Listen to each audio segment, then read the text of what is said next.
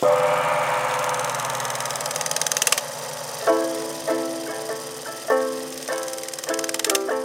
name is Michael Schwager. I'm the curator here at the DeRosa Preserve in Napa, and we are standing in the main gallery of the preserve, which houses the largest group of works in the collection. When you come to the preserve, you are really entering into the world of Rene DeRosa and his collection, a collection that is now well over 2,000 objects in all media by over 900 artists, all of whom have lived and worked at one time or another in the San Francisco Bay Area. Rene is probably one of the most renowned collectors in the Bay Area and has focused his attention on artists of this region his entire career as a collector, which spans now more than 40 years. The preserve opened to the public in 1997, so we've been open 11 years now, and has about 215 acres of land, including 3 buildings where art is exhibited, the Gatehouse Gallery, the main gallery, and Rene's former house. Another place to see art here at the preserve is the Sculpture Meadow, which is behind the main gallery, and we have trails that run throughout the Sculpture Meadow, and the tours take visitors through the Sculpture Meadow in the spring and fall of each year. And Rene has always had a great love of outdoor sculpture, both large scale and smaller scale. So the preserve really houses work both indoors and outdoors in this vast setting. Right after World War II, Rene spent some time in Paris, and he made an attempt to write what he calls the great American novel. He was a journalism major at Yale and always had a passion for writing. That didn't work out, but it taught Rene just how amazing artists are, and he devoted his life at that point to supporting artists if he couldn't be one himself. When he came to the Bay Area, Rene decided to, when he moved to this property in Napa, he would begin to grow grapes.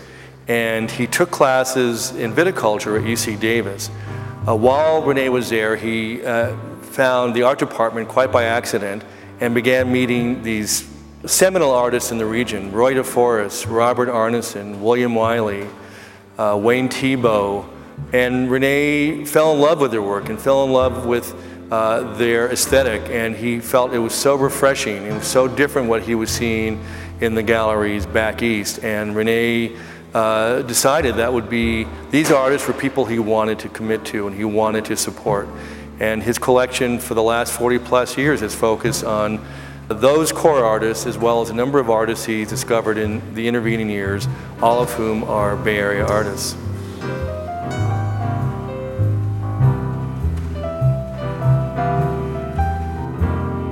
What I think is remarkable about Rene's collection is just how varied and how deep it really is. Rene has never shied away from difficult works of a political nature, along with works that are more whimsical and more humorous, works that bring a smile rather than make one think about more serious ideas. There are pieces in the collection by artists like Richard Carter that are quite arresting, quite profound, and there are works by artists such as Enrique Chagoya that are quite thoughtful and political, and there are works that celebrate color and celebrate form, works by Tom Holland, for example.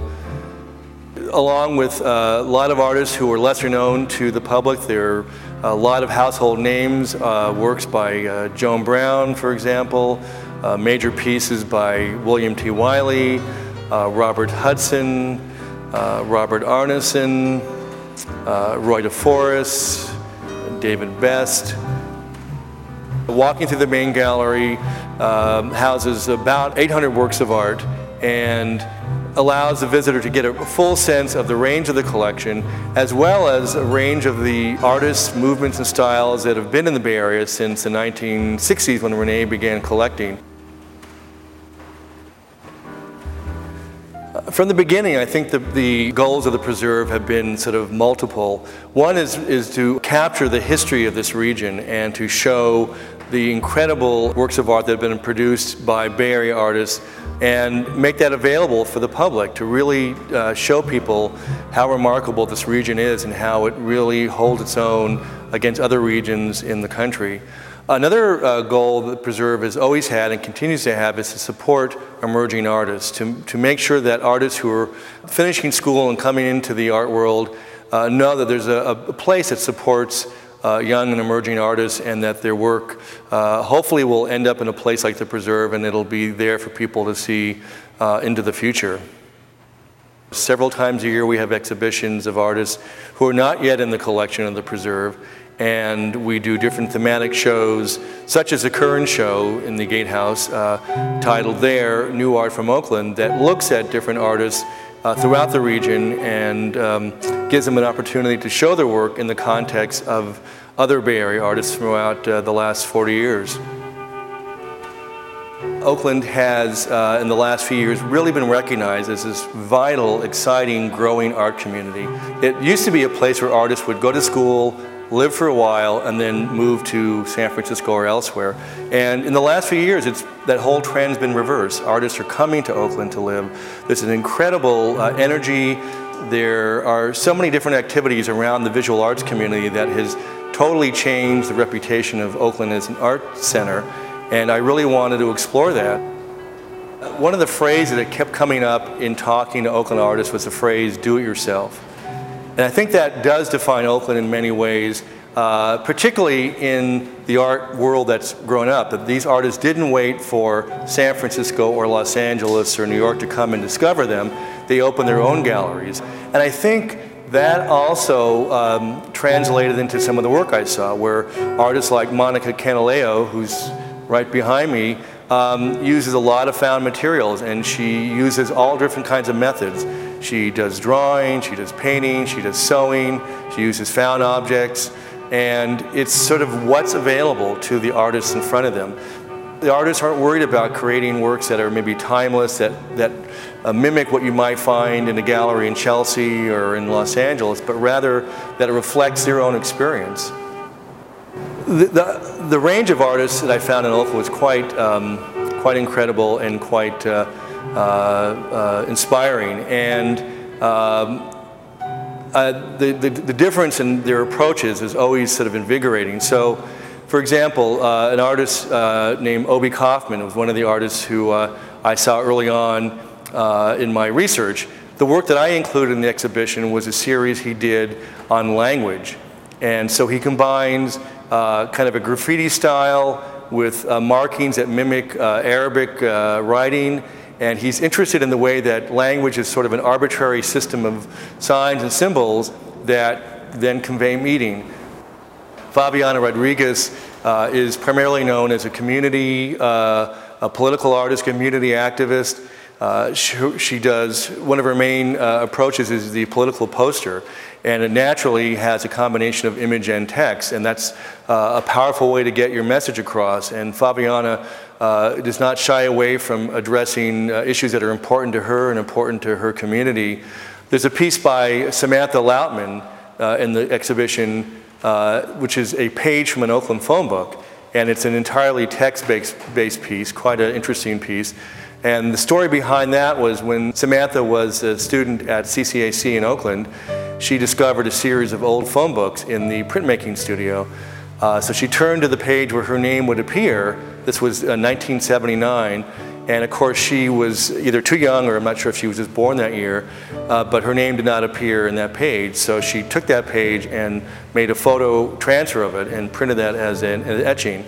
One of the artists in the exhibition who presents sort of a group of her pieces is Gabrielle Wolodarski. She goes by Gabby.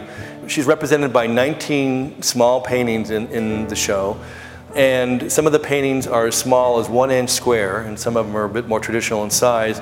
All of them represent Gabby's kind of reflections on the landscape or the cityscape and her recollections of Oakland. They're mostly done from memory, and if you look at the small, intimate little paintings, the 1 inch square paintings, you will see the Oakland waterfront, the Oakland hills, images of downtown Oakland rendered in this sort of Renaissance miniature style. So they're almost like a kind of a love poem to Oakland, and also I think reflects a certain informality, the way she presents her work, that I found in other artists' work. Mark Inglis Taylor has a collection of about 25 drawings and small objects. And Mark, when I visited his studio, had been putting up things on the wall as he created them. And when I asked him about how he wanted his work presented, he said, I want it in the same fashion. I'd like my work to kind of be seen as a sort of informal, growing idea. So in Gabby's case, each one of the paintings is an individual work. In Mark Taylor's case, each piece is part of the whole. And that's the 25 or so drawings make up one object. Catherine Westerhut is the one photographer represented in the exhibition, and she's someone who does a lot of traveling outside of the area. She is interested in documenting buildings that have been abandoned, and often buildings that are historically important buildings. But she found these a number of sort of haunting images of places where people gathered for lunch, or people spent time together, and now it's completely abandoned. So there's a sense of memory in a number of artists in the exhibition.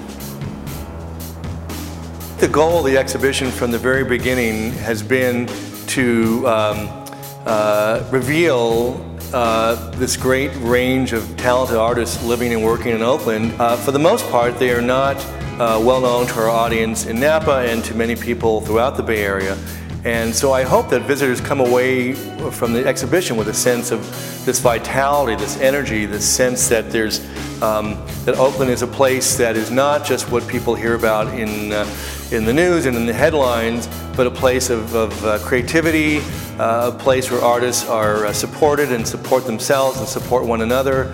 And there is quite a range of different ideas and styles and materials coming out of Oakland. So I do hope people get a sense of that range and diversity that's happening in Oakland.